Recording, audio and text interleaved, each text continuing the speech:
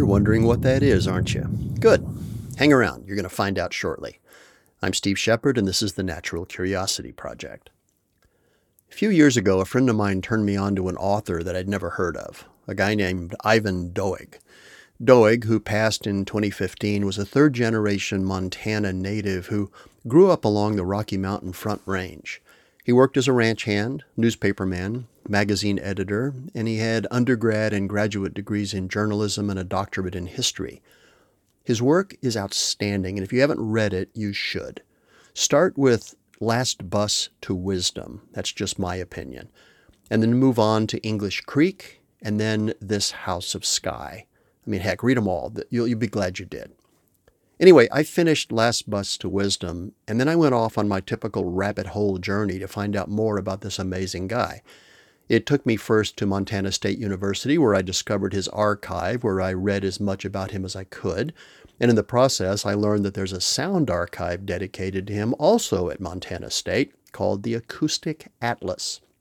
You know, I don't normally recommend that you stop my podcast and go listen to something else, but this time I'm going to make an exception. If you can, pause the program for a moment. I mean, come back, please, but pause the program, go to a computer, and visit acousticatlas.org. Just be sure you tie a string to your mouse before you enter the site because you're going to be gone for days. It's that good. Go ahead, I'll wait. Pack a lunch. Okay, I know that most of you didn't do what I just suggested, and that's okay, but please, when you're done, make the time to visit the Acoustic Atlas. It is a treasure. Anyway, you know how much I like listening to the sounds of the natural world. Well, as I wandered from track to track, becoming increasingly lost in what the atlas contained, I noticed that a substantial percentage of the tracks were recorded by the same person, a guy named Jeff Rice. And I also noticed that he was a big contributor to the track collection that's affiliated with Ivan Doig. Well, you know me. Email goes out, email comes back, questions are sent. A couple of weeks later, I have the honor of hosting Jeff on the podcast. Here's our conversation. You wear a lot of hats. Who are you? I guess the short answer is I'm a nature sound recordist living in Seattle. I'm also an editor, and I work on environmental conservation of Puget Sound. And my background is music and journalism with an intense interest in the natural world, which kind of fits with the title of your podcast, Natural Curiosity. So I'm kind of curious, where did your interest in the field actually begin? I mean, did it start in childhood as it does for a lot of people? It's funny. It was just kind of organic, but I mean, it makes perfect sense to me, right? But I think it was just, I had a wide range of interests, and I was always, as I said, interested in music, and was kind of coming at it from electronic music perspective. And even in high school, I was, really interested in that whole genre, but I didn't really start studying music until later. And I started out as a journalist. That was just a practical way to look at the world, and I really enjoyed writing and all that entailed. And I was doing that. I went to graduate school in journalism and eventually got some jobs in journalism, and I was doing a lot of radio in the process. And I started to get almost more interested in the sounds that I was recording, as opposed to like the interviews that I was doing with people. I was out interviewing a border patrol agent or something in Arizona, and then there'd be a cactus wren in the background, and I'd be like, oh, what's that? And, of course, I'm still trying to do my job, but I realized I had a real interest in those sounds, and it was sort of always something that I came back to. And so I eventually went back to school, got an MFA from Mills College in electronic music, and started looking at ways that I could be a recording engineer and, combine all of those different things. I don't understand this, but I am fascinated by the fact that, I've interviewed a lot of people on this program who started out as journalists and then became wildlife sound recordists. One of the things I learned as I got into this was that it's a little different from what I thought it was. It's funny because, I talk about how I was interested in music and so forth, but I'm not in this for the aesthetics of it as much as as the stories and the things that I learned from natural sound. I mean, it's beautiful. All of the sounds are incredibly beautiful, and I have grown to try to make better recordings and capture that beauty. But I'm not always trying to get a beautiful soundscape that people can listen to with the massage therapists. I like that stuff, but I also record things that people might not consider to be beautiful. Raspy sounds and difficult sounds, and the whole variety that I get out there. So Yeah, I get that. I'm often puzzled by the fact that I get really angry if I'm out recording and somebody fires up a motorcycle or a chainsaw, but I'll go an hour out of my way to stand at the railroad tracks and record a freight train going by. So, Jeff, I learned about you because I ran across the Acoustic Atlas, where you play a pretty major role. We're going to get into what it contains in a minute, but can you tell me, how did it get started? I mean, where did the idea actually come from? I first started recording sounds as part of radio pieces, but then as I got more into it, I started to realize that, recordings of the natural world were kind of rare. A lot of things hadn't been recorded. This was, 20 plus years ago, and we're still kind of in the same situation, but there were just all of these things that I wanted to record and that hadn't been. And so I came up with the idea of creating an archive of sounds, especially of the Western United States.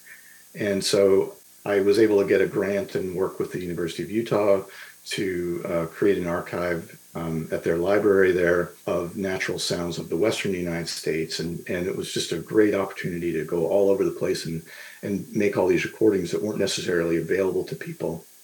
And so a lot of what I do is archive the sounds, but I also like to tell stories or do museum exhibits, sound installations, things like that. I'm doing quite a lot of that lately. I use all parts of the sound. There's so many different ways you can use the sounds. And so I'm just interested in exploring whatever I can. Right now, I'm working with Montana State University, and we've created the Acoustic Atlas, which is a kind of a growth out of that earlier work. And I co-founded that with Kenny Arlich, who was the dean of the library there. So, we started archiving those sounds, and that's been going on since about 2013. Folks, as I mentioned earlier, you can find the Atlas at acousticatlas.org. So, Jeff, what is it exactly? It's a collection of sounds, not just my sounds, but sounds from lots of different people. I've worked with Kevin Culver, who is the author of the Stokes Field Guide to Bird Songs from the Western region, great sound recordist, and he generously let us use a lot of his bird sounds. So we have a great collection of, Western birds. And then there's, sounds from the National Park Service up there. And there's also, a lot of recordings that I've made, thousands, all together on there. And it's all free. I mean, it's free to listen to. It's online. It's kind of unique because it focuses on the Western United States and Montana. I mean, there's some great archives out there, Cornell, of course, and the BBC and lots of these fabulous sound archives. But we're focused mostly on the Western United States, so that's a little different from other places. Maybe other places are focused worldwide, and I'm just saying it's a little different in terms of focus is all. And so I was very interested in the sounds of places. Every place sounds a little different. So that was kind of why we called it an atlas. It's a record of places, really. And because species sound different in different places, they even have dialects. And there's so many different reasons why, just because you made a recording of one bird, in some place doesn't mean that you can't make more recordings and that you won't learn something by recording somewhere else. So that was the kind of the idea behind it, was a place to put sound recordings and a place to focus on the Western United States, and also a place to put recordings that hadn't necessarily been made a lot. I haven't been doing as much lately, but when I started out, I was really interested in trying to find species where there were very few available recordings, and you'd be surprised. The mammals, especially, not a whole lot of recordings, even of common mammals like otters, and the list goes on, but just things that you might not have heard before. And then, speaking of this idea of place, that gets to the Ivan Doig part of the archive.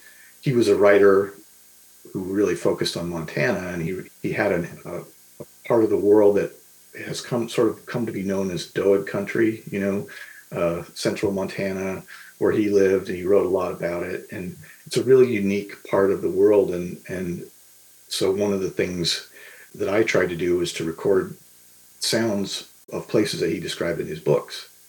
And again, it's like sounds in places are unique. They have, every place has its own sound. So, Doig was also wrote a lot about sound in his books. And so it was fascinating to kind of follow him around. I have to stop us for just a second. One of my favorite tracks at the site is your recording of a western meadowlark. This is one of the most beautiful bird songs I know. Folks, have a listen.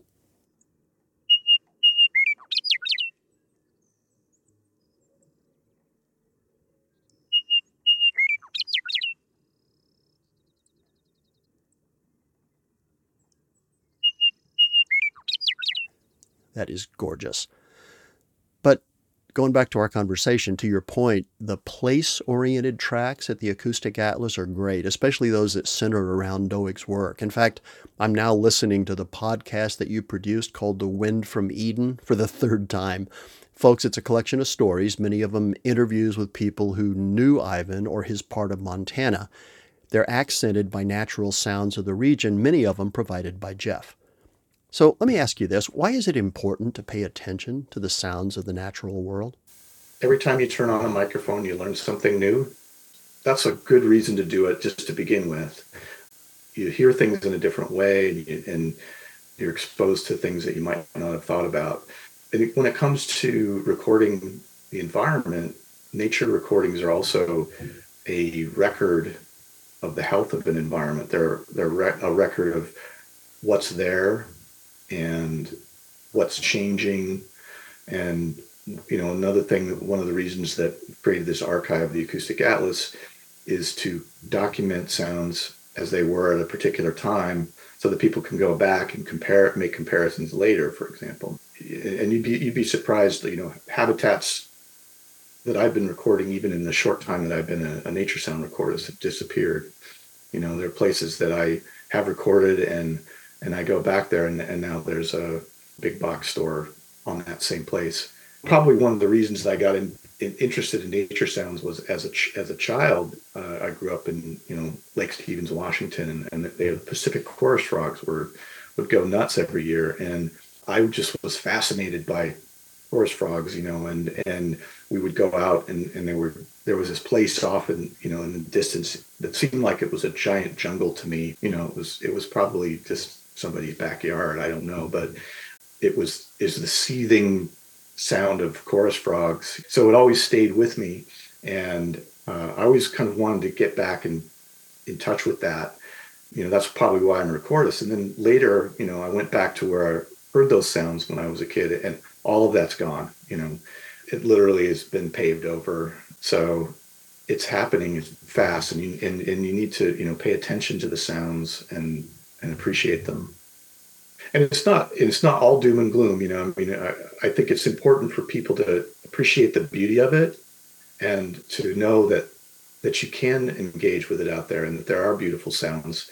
And so the sounds are an indication of the health of the environment. So if you're losing species, you're losing sounds.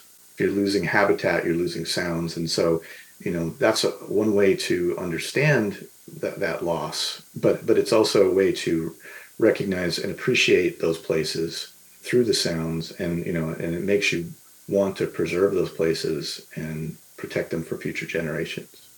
And that's right. I mean, I don't look forward to a day when kids have to ask their grandparents what a Pacific tree frog sounded like, So let me ask you this. There's a lot of discussion in sound circles these days about the nature of noise and whether human-created sounds are just part of nature or are legitimately trash, if you will. What are your thoughts? I think noise is a really interesting point to talk about, because again, noise is a symptom of habitat loss, and so forth. But we can fix noise problems. It's like it's not like a persistent contaminant or something in the water. Like you can turn off those sounds and make the cars quieter, and the boats quieter for the orcas and things like that. There are things that can be done. Sometimes when I talk about noise in recordings, I feel like that guy that says, "Get off my lawn," or "Stop making so much noise." But it's not really just about like, oh, you messed up my recording or anything. It's a serious issue for the environment, and it's a serious concern. That's one of the things that I also like to do on the Acoustic Atlas is present recordings as they were actually recorded, not necessarily filtered and cleaned up and made pristine and beautiful, but you're hearing the actual recording that we made out there. So there's going to be a car coming by. You're going to get an accurate picture of what the environment was like if you go to the Acoustic Atlas. And sometimes people might criticize us for that because they'd be like, well, you've got to cut those cars out, or you don't want to have that noise in there. But it's really what we're trying to do is document places, and that's part of the environment.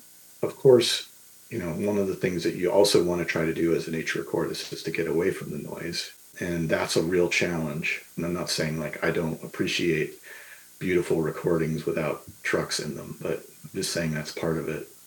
Yeah, it is part of it. And to your earlier point, human-created sounds are becoming increasingly hard to get away from.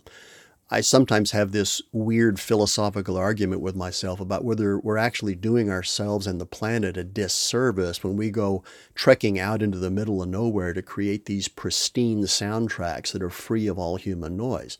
I mean, as you said a little while ago, they're fine for relaxing when you're at the massage therapist, but they also send a message that says, well, heck, it must be easy to capture wildlife sounds without human noise, when in fact most recordists will tell you that they have to record somewhere between 40 and 60 hours of material to get a half hour of usable nature-only sound. Well, that's a good question, and a lot of times that the idea of what a nature recording is sort of a fiction.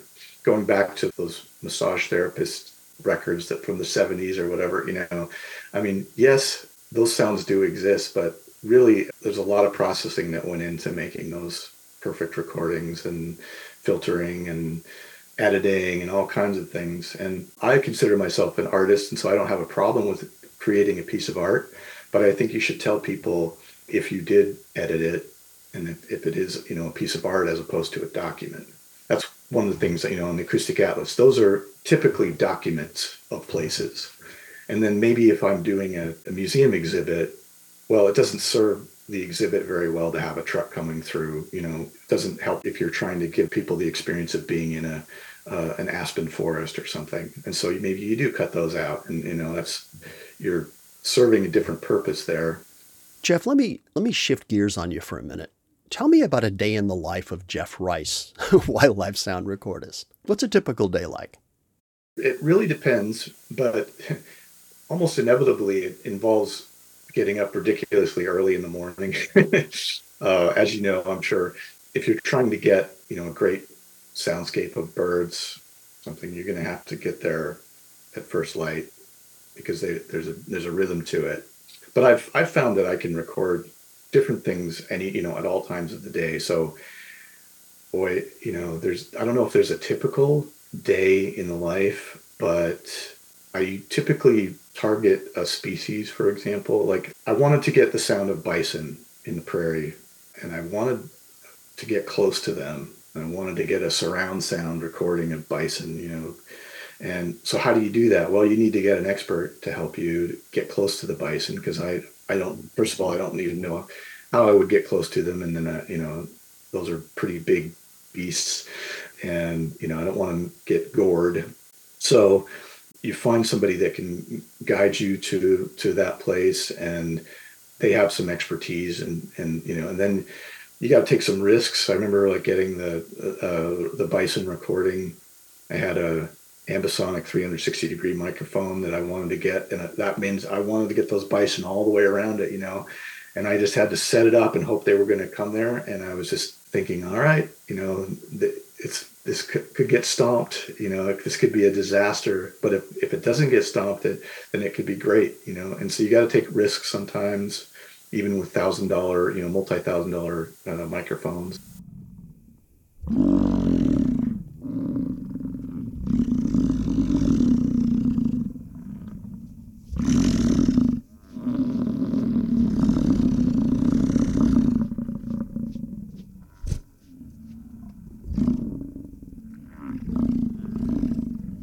One of the first times I went out recording was I I'm going to really get the experience of recording, and so I sat there next to the microphone, and this is exactly what the microphone's hearing, and I'm hearing it with my own ears, and of course I'm not going to get anything good, no birds are going to come close.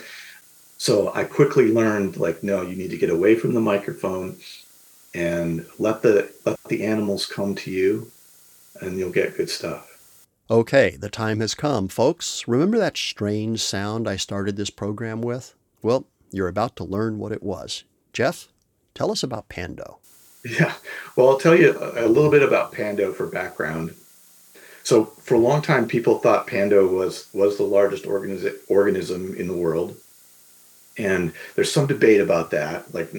Now there's a fungal mat in Oregon that may be larger in terms of area, but Pando, I guess, looks like an aspen forest, but it's made up of a single seed, and all those trees are actually branches coming off of a single root system. And so this grove that looks like an entire forest is really just one organism, genetically the same. So I had a chance to record this, and who wouldn't want to try to record the world's, one of the world's largest organisms? It's also like the world's largest tree, if you want to, go at it from that angle. And I sometimes think of it as like one of the world's largest sounds. What does that even mean? To record the world's largest organism, how do you even approach that? So I just started to record it from as many angles as I could, recording the birds and the leaves of the tree, and recording the sound of the bark and the species like foxes that live there, and also recording underground, recording the sound of microphone connected to the root system beneath the tree branches, and got some incredible hydrophone recordings of the vibrations of the tree. When the wind blows, the whole tree vibrates, the leaves vibrate, and it goes all the way through the branch down into the ground. And essentially, you get this drone sound which is really the sound of the earth vibrating when the wind comes through.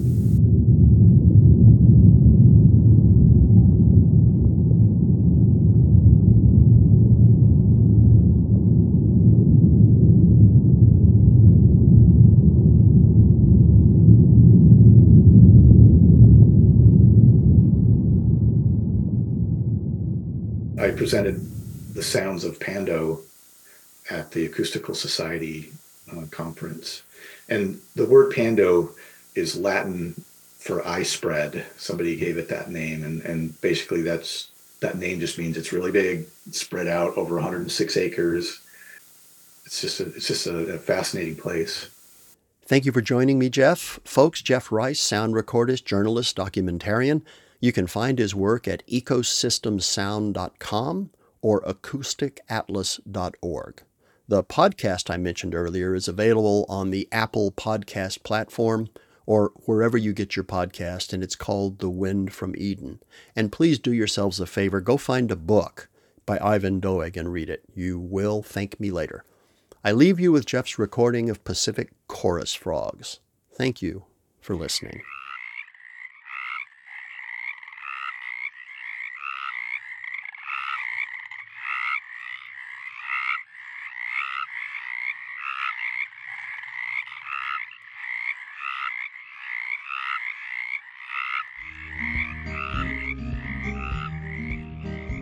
Hey, thanks for dropping by. I'm Steve Shepard, the host of the Natural Curiosity Project, where we're committed to the idea that curiosity leads to discovery, discovery leads to knowledge, knowledge leads to insight, and insight leads to understanding. In every episode, we explore some topic that piqued our curiosity enough to make us want to share it with you. I hope you enjoy the journey. And if you did, I'd appreciate it if you'd leave a comment over at iTunes or SoundCloud, wherever you listen to the podcast. Thank you very much. We'll see you in the next episode.